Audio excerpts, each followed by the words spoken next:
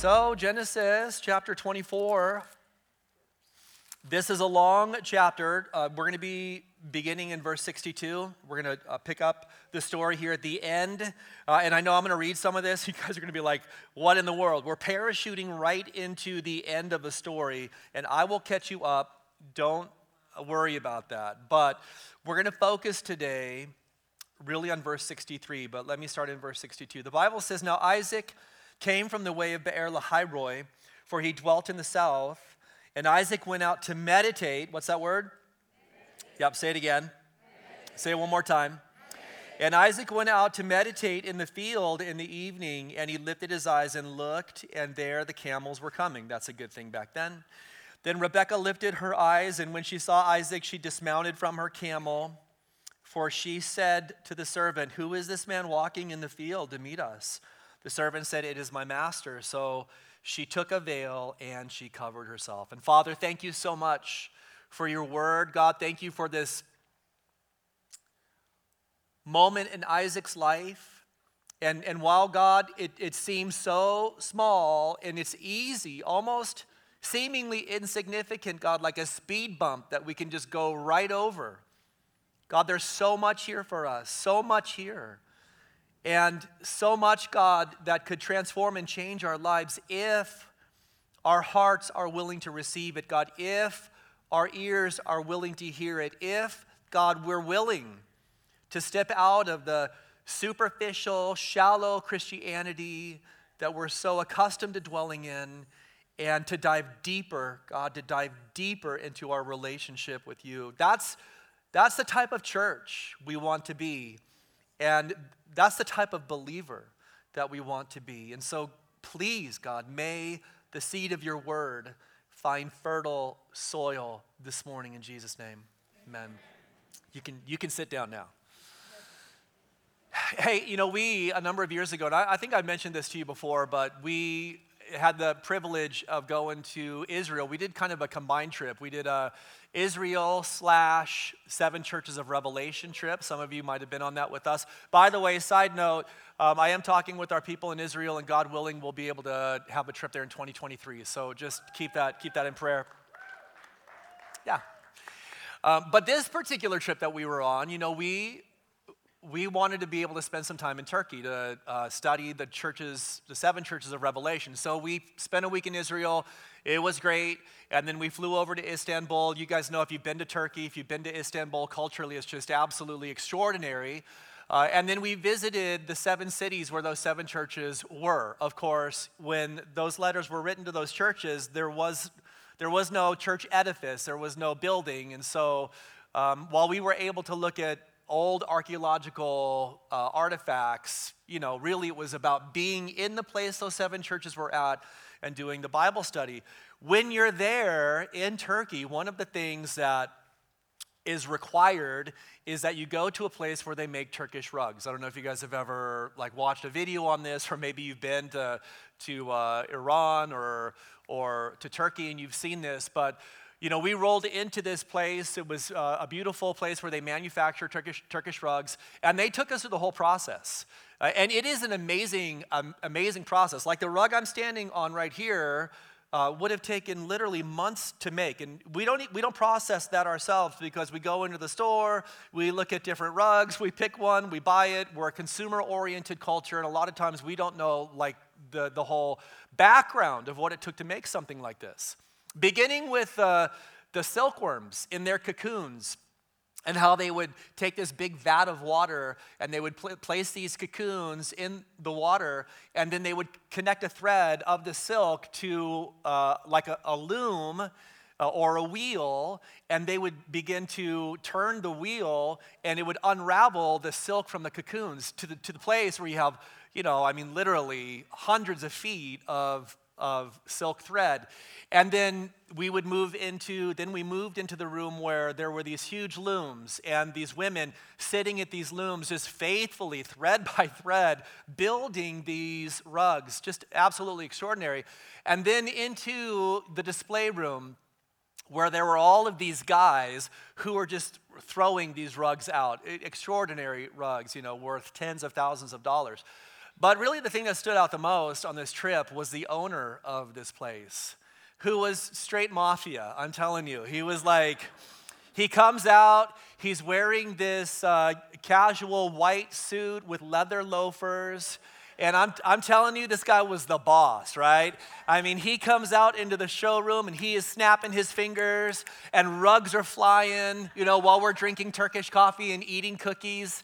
And the dudes are like bowing down to him. It was just an extraordinary thing to really watch. Women in the back in the rooms working tirelessly, weaving these rugs together. And I felt like I was in the middle of a Scorsese movie, The Godfather, right? I'm looking at this guy, and he's like a kind of a little dictator, and he snaps his fingers, and everything happens. He's kind of like a little god, a little mafia god that all these people bow down to. And sometimes I think that that's our picture of God. So sometimes, if we're not careful, sometimes we have this view of God like as if he's a dictator, as if, he is just ruthless and unconcerned and uncaring and unloving. And that's a really dangerous view to have of God. God is not the Godfather. He is our God and Father. Those are two totally different things. God is not the Godfather. And some of you, look, the truth is this, some of you have had an experience with an earthly father that you've projected over onto your heavenly Father.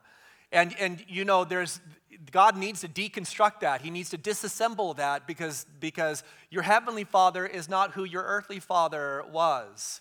And if we're not careful, we can have this view of God like he's the Godfather, when in fact he's not. He is our God and Father. Now listen, God knows what he is doing even when it doesn't make sense to us. Do you believe that today? Do you know that? Even when we don't understand what God is doing, even when it doesn't make sense, even when we can't connect the dots, the truth is God always knows what he is up to in our life. And I say that to say this, our perception of God will determine how we perceive his handling of our lives. Our perception of God will determine how we perceive his handling of our lives. I'm just saying to you today, like theologically, we can acknowledge that God in his omniscience knows exactly what he's doing, but how we live that out experientially is really going to be fundamentally connected to how we perceive the Lord, what our perception of him actually is. Do we see him as a dictator? Do we see him as an unconcerned father? Someone who doesn't really love us, someone who doesn't have our best interest in mind, versus seeing him as the lover of our soul, seeing him as our heavenly Father, seeing him as the one who doesn't just care about the multitudes, but cares about us individually and has decreed a plan for our lives that he will faithfully bring to pass, to the extent that nothing that happens in our life isn't first filtered through his loving hands. Look, I'm saying to you today, the contrast of those perceptions is going to dictate whether you live your life in fear or faith. Do you know what I'm talking about today? The contrast between those perceptions is going to dictate whether you walk around the mountain of why, whether your life is in orbit around the question, the unanswered question, why, and like in an accusative way, God, why this, and why that, and how come, and why not? As opposed to, why not? God, why not? Look, you're in control. This may not feel good, but I know that you have a plan, that you have a purpose.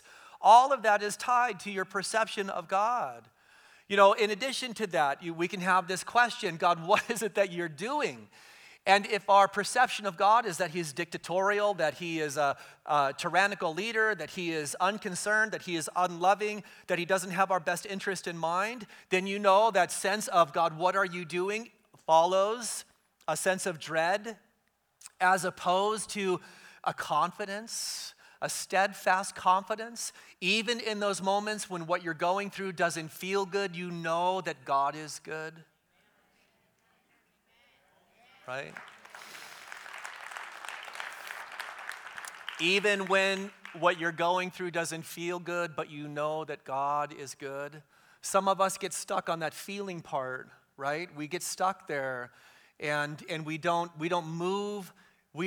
I'm not going to say move past that because Because even when you know God is good, what you're going through doesn't necessarily feel good, but you park yourself. You park yourself. You park your emotions. You park your hopes. You park your dreams and aspirations. You park everything on the character of God, knowing that God in all ways is always good. Listen, this is the longest chapter in the book of Genesis. And, frankly, I will say to you that it's an absolutely intriguing story, but when you think about the volume of information that's contained here, it would be easy to say, well, why wasn't this volume, spent focusing on the creation story? Or why wasn't this volume spent on the life of Abraham or something like that?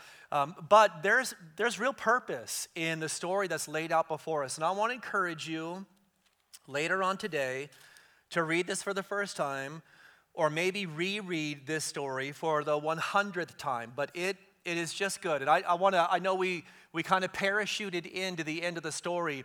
Let me tell you what's happening here. Abraham, at this point, the Bible says, was old, well advanced in age. He was 55 plus-ish. Okay, that's what Pastor John Weaver said today. And I do just want to say that there were a lot of you who are in the 55 plus-ish bracket, and I can tell just from the back of your heads. And you didn't even raise your hand when he asked for a show of hands. So Abraham was in this category, like times 3. He was older. He was over 140 years old. And so as an aging man, he's looking at the son of promise, Isaac, who was well over 30 years old at this time, and he's recognizing that his son needs a wife. If the promise is in fact going to be fulfilled, if Isaac, what's Isaac's name mean? If Isaac is in fact going to fulfill the promise, well, he can't do it on his own, because remember, the promise included 2 things. There was the material aspect, multiplication of the nation to the extent where the descendants would be more in number than the stars in the heaven. And then in addition to that, the spiritual blessing. We're going to talk about the difference between those 2 things, birthright and blessing. The spiritual aspect was that Messiah was going to come through the lineage. Well, Isaac couldn't do that on his own, so Abraham, as an old man, recognized that need needed to be met in Isaac's life. But he also knew that God said to him, this land I'm giving to you and your descendants. And so Isaac could not take a wife from the people of Canaan. Couldn't be a Canaanite, kind of like Christians don't marry non-Christians. Isaac could not marry a Canaanite. He had to have a wife from the family of Abraham. And remember, Abraham left Ur, he left Mesopotamia, and he left his family back in the area of Mesopotamia. So what Abraham does is he commissions his oldest servant. We don't know who this servant necessarily was, but if Eliezer was still alive, it would be Eliezer. And in fact, most commentators believe that that's the case. He commissions Eliezer to go back to Mesopotamia and to find a wife for his son Isaac. And I want to read this to you, verse 10, starting in verse 10. Check this out. You can swipe there or turn there. But if in fact it is Eliezer, Eliezer's like, man, okay, whatever you say, because you're my master, I'm going to do it. But the guy really has no idea how this is going to work out. So this is his story. Check this out, verse 10. Then the servant took 10 of his master's camels and departed, for all his master's goods were in his hand. And he arose and went to Mesopotamia, to the city of Nahor. Nahor is the brother of Abraham. And he made his camels kneel down outside the city by a well of water at evening time, the time when women go out to draw water. So the servant's not an idiot. He wants to make sure he's present when all of the women are present as well. And that happened when the ladies came out to draw the water. And then he lays this fleece before God. He says, now let it be that the young woman to whom I say, please let down your pitcher that I may drink. And she says, drink, and I will also give your camels to drink. Let her be the one you've appointed for your servant Isaac. So he's a wise man. He prays to God. He has no clue what is going to happen here. And he lays out a very specific fleece for the Lord to fulfill, being wise enough to know that he wants a wife for his master Isaac who is courteous, has hospitality, and has a servant's heart. And he goes on to say, and by this I will know that you have shown kindness to my master. And it happened, right? And it happened before you'd finished speaking. Like, you got to love the Lord in this. Next time you're in a difficult spot, I want to encourage you. The most important thing you can do is pray in that moment. Pray in the moment. Like, the guy is not even done with the request. He's not even done with laying out the fleece. And God is already answering that, behold, Rebekah, who was born to Bethuel, son of Milcah, the wife of Nahor, Abraham's brother, came out with her pitcher on her shoulder. And the rest literally is history. So Rebekah, as God answers this prayer, it's evident to the servant that Rebekah is the wife that God has chosen for Isaac. Now listen, Isaac was for sure under a lot of pressure. We don't really think about this from Isaac's perspective, right? His birth had been improbable. It was a supernatural miracle. Think about what he's gone through. He was bound as a burnt offering and placed on the altar before the Lord, and the angel of the Lord stepped in and provided an offering in his place. Isaac knew that he was the fulfillment of the promise of God. He was the next link in the chain of that promise being fulfilled, and yet he was single. He was single. Maybe today you're single and there's a lot of pressure on your life. Well, be encouraged today. Probably less pressure than Isaac was dealing with as the fulfillment of the promise of God. But what was it that Isaac was doing? You think, well, man, there's a lot of pressure here. Isaac had better be uploading his profile to eharmony.com because something's got to happen. Or it's like, what else could he do? Well, he could be in the gym bulking up and, getting all cut so that he at least looks appealing. But, Isaac is not uploading his profile to eharmony.com. He is not in the gym bulking himself up. He is keeping himself in the right place. He's chosen this one thing. He's chosen this one thing. I would say to you, this one thing has to come before any other thing. It has to come before any other thing. What I'm going to say to you today is not an argument for inaction. It's an argument for the right action first. It's not an argument for inaction. It's an argument for the right action first. I'm saying to you today that what we're going to see from Isaac's life is so important that if you get it right, I'm telling you, I'm guaranteeing you this. If you get this right, everything else will be right. Everything else will be right. What was it that Isaac was prioritizing? What was it that what was the one thing that he was focused on? He was seeking the Lord. He was a man who sought the Lord. Look, clearly there was a promise that was given that Isaac was aware of, that he was to get a wife and start multiplying like the stars in heaven. That's a lot of work, right? I'm just saying. And that's going to take a lot of time. But what was he doing? He was trusting his father. He was trusting his father. He knew that his father had a plan. He knew that plan was being carried out. He couldn't see the details of how that plan was being worked out, but his trust in his father was demonstrated by what he was doing. What was he doing? He was meditating. Where do we find this man? When all of this pressure is on, when all these things need to happen, when there's a promise to be fulfilled and things need to fall in place, what do we find Isaac doing? We find him meditating. Now let me tell you something. Meditation is not a word that we hear a lot in Christian circles anymore.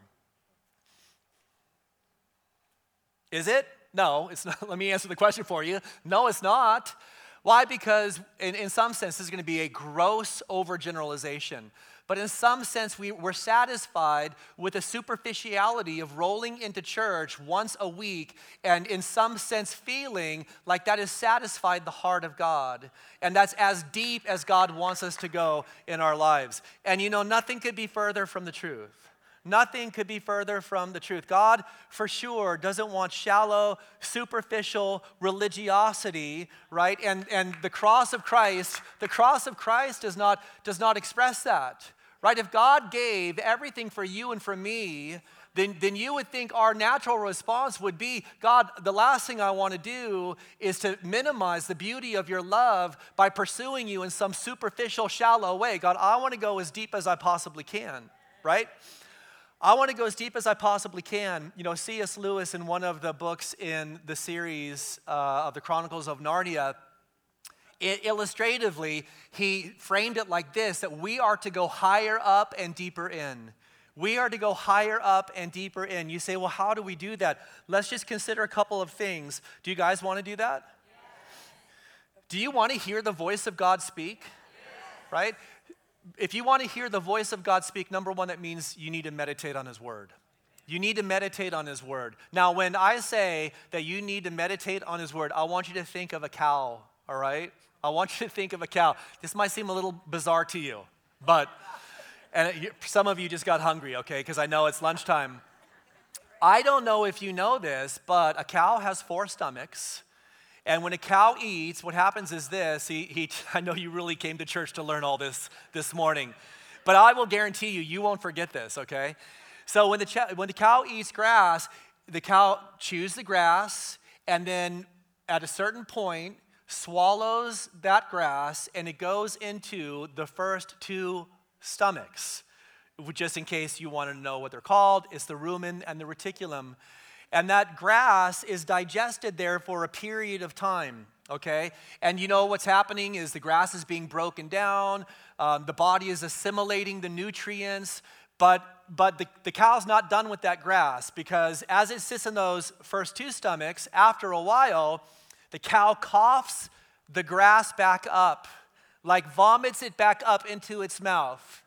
And that's... Thanks for coming to Calvary today. Like, you know, you're going to say, I learned some of the craziest stuff at church on Sunday. But that's called the cud. So, you know, you've heard the saying, like a cow is chewing its cud. The cud is grass that's partially digested, that's been vomited back up into the cow's mouth. And so the cow chews on that grass for a little while longer, and then swallows it, and it goes into the 3rd and the 4th stomach, the omasum and the abomasum. And so everything that can be distracted out of that food is being extracted by this elongated process. And I just want you to think about it like this. When you're in the Word of God, if you want God to speak to you, it's not just going to come because you've glanced at a verse in the Bible. It's not going to come just because you've opened the book for a moment and you've checked a box and you've read something because it was on a schedule for you to read. God will still bless you, don't get me wrong. And it is true that is better than nothing. But God wants you to learn to meditate. God wants you to get everything that you can out of his word. God wants you to be in a place where you're able to say, you know, God really spoke to me and I understand what the scriptures say because I've gone through this process. You know, it's not that you're dependent on a pastor every Sunday to tell you what it is that the Bible means. We should not have this codependent relationship, right? No, you can open the Bible yourself. And these are the 4 things that you should be doing. Kind of back to the 4 stomachs, there are 4 things that you should be doing when it comes to the scriptures. Number 1, you need to read and you need to reread, and then you need to read again. So you're not just reading superficially, you're reading the portion of scripture over and over again until it is partially memorized. You know, like David said, I have hidden your word in my heart that I might not sin against you. Well, how did David do that? He did it through scripture meditation and memorization. So number 1, you need to read and you need to reread. Number 2, you need to pray. The second piece of this is you saying, God, please reveal to me, enlighten my eyes of understanding, show me. I'm trusting your Holy Spirit because your Son said that your Holy Spirit is my teacher and your Holy Spirit dwells within me. And so I know that he is going to lead me and guide me in understanding what this portion of Scripture not only means, but how I can apply it to my life. The third piece is you need to think. So you need to read, you need to pray, and you need to think. You need to consider. You need to chew on the word. Somebody after service said, I've never really done that. Pastor, what does that even mean? Well, it doesn't mean, I said this to him, it doesn't mean transcendental meditation. When we talk about chewing on the Word. When we talk about meditating on the Word, we're not talking about transcendental meditation. We're not talking about nothingness to nirvana. We're not talking about becoming one with ourself or chanting a mantra. Or, some people would say, well, meditation is manifesting your reality by speaking it into existence. None of those things are biblical meditation. None of those things are biblical meditation. I want to encourage you today not to combine worldly ways of meditating with what the Bible says about biblical meditation. In fact, meditation isn't emptying your mind of everything, it's filling your mind and heart with God. And that's what we do when we read, when we pray, and when we think, right? Like I was telling this guy, I said, there's a lot of things that you think about and you give your time and attention to. Start doing that with the Word of God. Start thinking through particular verses. And then the final piece of this is application. You can't walk away from your time in the Word without applying it to your life. So you've read it, the Spirit has spoken to you, you've thought it through carefully, and now there's an area of obedience. There's a step of faith that God is calling you to take. There is something that God has shown you to do, and closing the circle means that you take that step or you walk in obedience. Let me give you an example. Remember, I'd encouraged you a couple of weeks ago to be praying Ephesians chapter 5, verse 14. Do you guys remember this? Have you guys been doing it? Okay, listen, make sure you do it, all right? And this is what that verse says. Therefore, he says, awake, you who sleep, arise from the dead, and Christ will give you light. That's what that verse says. Therefore, he says, awake, you who sleep, arise from the dead, and Christ will give you light. So this is what you do. You read that. You reread it over and over again. Then you say, Lord, help me to understand this. Help me to understand this. Lead me and guide me in an understanding by the power of your Holy Spirit. And then you start thinking it through, and it's like, wait a minute, this isn't man's injunction, this is God's. It starts by saying, therefore he says. This is not, as you're thinking about it, and God's giving you enlightenment, you're understanding that this is something that God commands. This is an injunction from God, not from man. As you read that verse, you're recognizing that there are those who are spiritually asleep. Otherwise, he wouldn't say, awake those of you who sleep. There are those who are spiritually dead. Otherwise, he wouldn't say, arise from the dead. There are those who need to be spiritually resurrected. There are those who are living in a condition where they're separated from God because of their sin, and they need to be born again, right? This is the process you're working through. And then you get to the end, and the end of that verse says, and Christ will give you light. You understand there's only one way to be spiritually resurrected. There's only one way to be wakened out of our spiritual slumber or that spiritual shallowness that we've been living in. There's only one way to get beyond the spiritual darkness that has clouded our life, and that is with the light of Christ. The Bible says in Psalm 1:1, blessed is the man who walks not in the counsel of the ungodly, nor stands in the path of sinners, nor sits in the seat of the scornful, but his delight is in the law of the Lord, and in his law he what? He meditates day and night. So number one, if you want that deeper walk with God, if you want to be in a place like we've just started this final section of Start Here, if you want to be in a place where you're really experiencing the Lord, where you can say, God has spoken to me, number one, meditate on his word. The second thing is this, you need to seek times of stillness. You need to seek times of stillness. I guarantee you the vast majority of you today are thinking, man, you know what? My life is crammed with too much stuff. I'm just too busy. I'm too busy. And what you see Isaac doing is you see Isaac getting time apart from the busyness of life and seeking stillness before the Lord. So stillness before God means to cease from your busyness for a time and release control of your life to him. Right? It means that you're separating yourself from the busyness of your calendar and everything that you have going on and the noise that comes with the busyness of the culture that you live in, and you are seeking times to be still before God. And in that stillness, you're laying your life in the hands of God and acknowledging that while you may not be in motion, God is. God is moving. God is acting. God is faithful. You know, Americans are the busiest people on the face of the earth. And we've connected busyness with value. There was a recent study by Harvard Business Law, and this was basically the conclusion they came to. They said that for the vast majority of our culture believes that a person of high status is a person who is busy. Someone who is able to ascend the ladder of social mobility gets there because of the activity in their life. And so what we've done as a culture is we've associated success with busyness. We've associated success with busyness. And I just want to tell you today, and I'm not making an argument for being lazy, for sure. You know that that's not the case.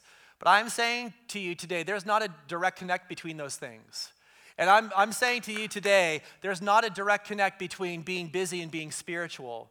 Because the Pharisees were busy, right? The Pharisees were busy. They were active. They had a lot going on. In fact, they were so busy about religious stuff that everybody attributed to them the highest spiritual value, and yet they were the ones who were the furthest from God.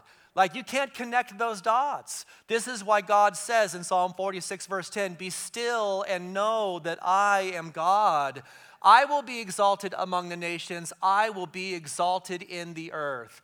So meditate on the word and have times. Have times where you push pause, church. Where you push pause. Look, even in the morning when you're having your devotional time with God, which I pray to God all of us have consistently every single day, you know sometimes even in that place, as you're looking around at the house, all you see are different things that need to be done. Like the busyness of the world is always clawing for your attention. And so we have to be disciplined to have times of stillness. And not just stillness, but also solitude. Solitude is connected to stillness. I mean, the easiest example of this is Jesus himself. Jesus would get up early in the morning before anybody else was awake. The Bible says in Mark chapter 1, verse 35, "Now in the morning, having risen a long while before daylight, he went out and departed to a solitary place, and there he prayed." He knew that once the sun rose and everybody was up, all things would be in motion.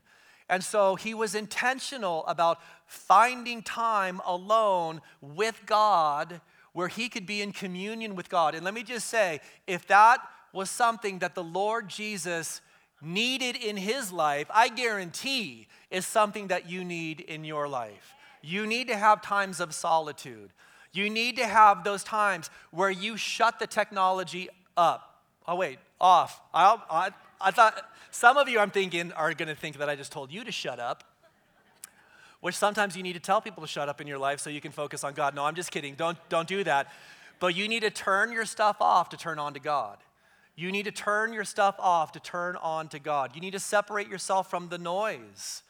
All of the technology that we have, the technological inventions have mitigated meditation. So turn the phone off, turn the notifications off, turn the social media off. Don't have your devotional time with God while the news is running. I'm just saying to you, that is the easiest way to distract yourself. And then in addition to that, I love how he went out into the field. And if ever there was a time for us to get out of the urban setting and to connect with God through his creation, now are those moments. You know, we love to go to the ocean. And it's a drive. You don't have to go to the ocean. You can go to Red Rock. You can go up to Mount Charleston and just let God speak to you through his created works. And you know, in that place, it's like, man, God, you're amazing. You're looking at the vastness of the sky or the immovability of the mountains or the beauty of the trees. And it's like, God, on a macro scale and a micro scale, you are beautiful to behold. Your created works declare your omniscience and your wisdom and your power and your might.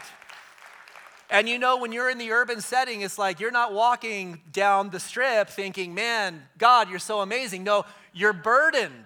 You're burdened for the lost. In the urban setting, it's like, man, you know how deeply people need the Lord, and there's a place for that, but you need to have times of solitude. Listen, while he was meditating, while he was seeking solitude, and while he was separating himself from the busyness of life, he knew God was working. Isaac knew God was working.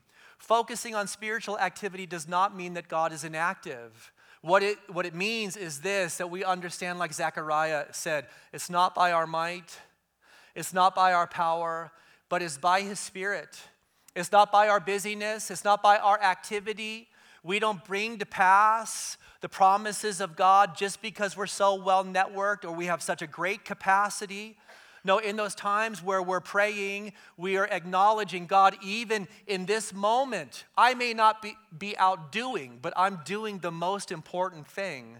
And while I'm doing the most important thing, I'm expressing my trust in you that you are handling all things in my life, even if I can't see what it is that you're doing.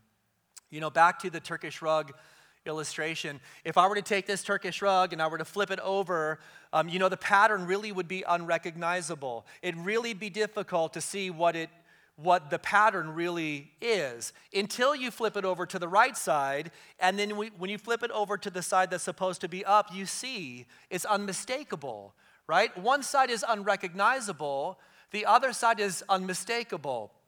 Our perception of this life, it's hard for us to recognize what it is that God is doing. God's perspective is totally different. Our perspective for us sometimes is hard to connect the dots. We don't know how God is going to get us from point A to point B. We don't know how it is that God is going to supply the resources that we need. We don't know how God is going to take this particular moment and bring it to pass and fit it into his divine workings in the rest of our lives. And while we understand that it may be unrecognizable to us, we know it is unmistakable from the perspective of God. That God, in other words, knows everything that he is doing, and it is all working out according to his plan. I think about Jonah in the belly of the whale. He is repenting while God is driving the whale to Nineveh. He didn't even know it. I think about Paul when he was in prison and his heart was to go to Rome. While Paul was in prison, he didn't understand that God was working behind the scenes so that ultimately Paul would not only end up at Rome, but he would have the opportunity to witness to those who were of the household of Caesar. I think about while Paul was on his way to Rome, and the ship that he was on was shipwrecked, and he was bitten by a snake. And while the snake was biting, he did realize that God was opening a door so that the island of Malta could receive the gospel. I think about David. While David was a shepherd, and he was out in the field protecting the sheep, and at one point in time there was a bear that attacked. At another point in time there was a lion that attacked, and David could have never understood that the victory that God gave him in conquering the bear and in conquering the lion was laying a foundation for him to conquer the giant called Goliath. In fact, he looked back, and it was with hindsight, because hindsight's 20/20. Now I know what God was doing. Now I know what God was doing. God was preparing me. I didn't know it at the time because from my perspective, it was unrecognizable. But from the perspective of God, it was unmistakable. And as I look back now and I can see, in a sense, the way that God saw the whole time, because God knows the end from the beginning, I know now that through the victory that God gave me with the bear and the lion, he has prepared me for the moment that I'm faced with now. And he will give me the victory today, just like he gave me the victory then. I think about, I think about John while he was exiled on Patmos. You remember, John was exiled on Patmos, and while he was exiled on Patmos and he was in enforced solitude, while he was exiled from the rest of the body of Christ on this island, chained to a guard 24 hours a day, what was it that God was doing? God was giving him the book of Revelation. God was giving him a revelation that would bless the church for 2,000 years. And that in that apocalyptic book, we would understand what it would be that God would ultimately do in the end times. While he was isolated, while he was in that position of not necessarily being able to recognize what it was that God was doing from his finite perspective, not being able to connect the dots, What was John doing? Well, the Bible says, these are John's words himself, I was in the Spirit on the Lord's day. I was in the Spirit on the Lord's day. In other words, John had walked with God long enough to know that even if he didn't understand why he was exiled on Patmos, not only did God understand, but God had a plan. And so what did he do? He meditated. He meditated. He had enforced solitude. He had a time of stillness before God. And in all of that, he was simply expressing, God, I trust you. My life is in your hands. No matter what I go through, I know that you are in control. I don't have to explain it. Listen to me. I don't have to explain it, and you don't have to explain it either. You don't have to explain it either. You know, sometimes we put this condition on following God, and it goes something like this. God, why have you done this in my life? And until you give me a satisfactory explanation, I'm not going to follow you the way that you want me to. God doesn't owe you that. God doesn't owe you that. And he proved that because he never gave that answer to Job. It may be that those questions go unanswered, not only your whole life, but for all of eternity. But I will tell you this, God knows what he's doing. And there's not a single thing in your life that God is not using for his divine purposes. Right? And so he's in the Spirit on the Lord's day, and what is it that God is doing? God is giving him the book of Revelation. I want to encourage you today, maybe this has been the question you've been orbiting around. God, what are you doing? Don't lift it up as an accusation. Lift it up as with great anticipation. God, what are you doing?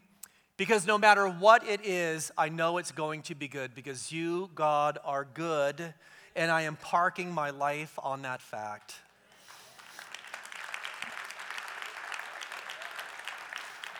And listen, just to wrap up today, there's still more meaning. There's still more meaning. The typology in this chapter is extraordinary.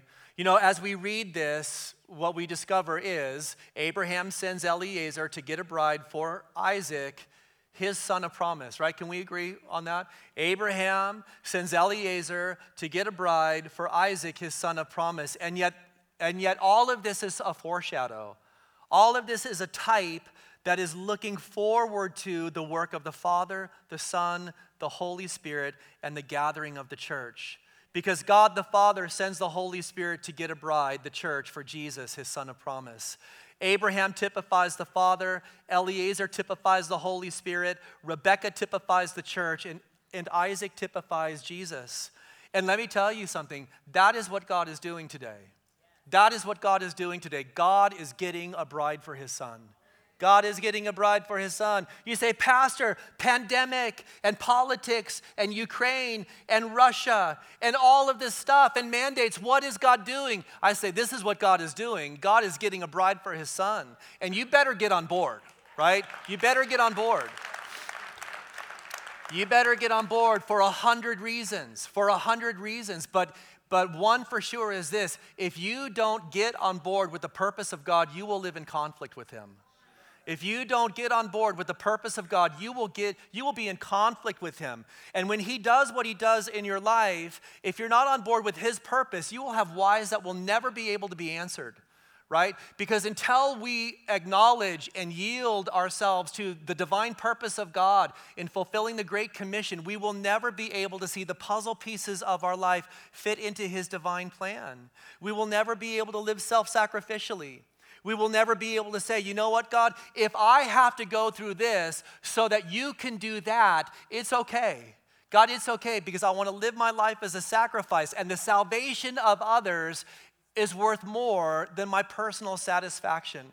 God, I want to come out of the superficial, shallow Christian way of living. I want to take up my cross. I want to deny myself. I want to follow my Savior. I want to live for these days that you have ordained, because just like Esther said, just like her uncle said, Mordecai, who knows if God has not ordained you for such a time as this, right?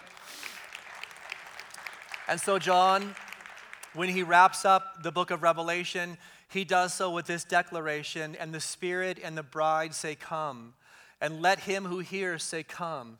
And let him who thirsts come. Whoever desires, let him take the waters of life freely. And Father, we thank you, God, that you have a beautiful plan, that you are gathering a bride for your Son. And we are so deeply privileged to be the bride of Christ. Father, we pray that you would help us to set this purpose as the purpose in our lives. God, we pray that you would lead us out of the spiritually shallow waters that we've been dwelling in. God, we pray that hunger and that thirsting to hear your voice, God, that desire to understand what it is that your word says, God, for the moments in our life to have actual meaning and eternal impact, God, use those desires within us to compel us, Father, when the flesh is fighting against the spirit, that we would choose you. When the desires of this world and for the things of this world rise up within us, God, that we instead would choose you. Today, as our eyes are closed and as our heads are bowed, number one is this: have you put your trust and faith in Jesus Christ? The truth is that God loves you. God loves you, and God invites you to come to him. You're not just another number. God is not like the Godfather, some unconcerned dictator. God is the lover of your soul. He wants to be your heavenly Father. He cares about you. And you know he has shaped you in a way that you will never be satisfied in this life until you find your satisfaction in him. Being satisfied, having a relationship with God does not come through your religious efforts. It's not about you being busy in a religious way. It's not about your morality or kicking habits. It's about you humbling yourself and repenting of your sin and trusting in Jesus. And then when you do that, there's a miracle. Christ will give you light, and Christ will give you life, and Christ will give you purpose, and Christ will give you hope, and Christ will bring order where there's been chaos, and Christ will lift the darkness that has been clouding your life and suffocating you. He will transform you. Today, do you need Jesus in your life? Have you been spiritually born again, experiencing the resurrecting power of God? Today, he offers this to you, and it's all contained in one single word. The Spirit and the bride, they say, come. Today, you can come just as you are, and you can receive Christ and become a child of God. And so today, if this is you, this is the step of faith that you need to take. God is speaking to you right now. We've been meditating on the word. The Spirit of God has spoken to you, and now there's a moment for you to apply, to say yes to God, to be obedient, to receive Jesus Christ. Right now, if this is you, I want you to raise your hand today. Raise your hand. I want to pray for you this morning. You need to put your trust and faith in Christ. God bless you here in the front and in the back on my right. Right here in the front, thank you. Anybody else? You come just as you are. Today I see your hand in the center and over here on the right in the back. Let God, and I mean this, let God do what he is desired to do.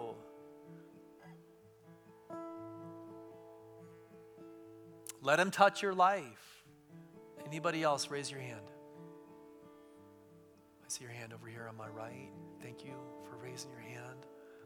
Oh, God loves you so much. I see your hand over here on my left. I'll tell you right now, I just feel compelled to share this with you. Before I gave my life to Christ, I was locked into drugs and alcohol. I was in jail. God rescued me. God rescued me, and God can rescue you today. And I say that just because I know there's someone here and your life is so, from your perspective, it's so messed up. You feel so far gone, so far away from God that you don't even think God can reach you, and that's not true. God can reach me, God can reach you. The Bible says that his arm is not too short that he cannot save. And so if there's anybody else, raise your hand today. You need to trust in Christ.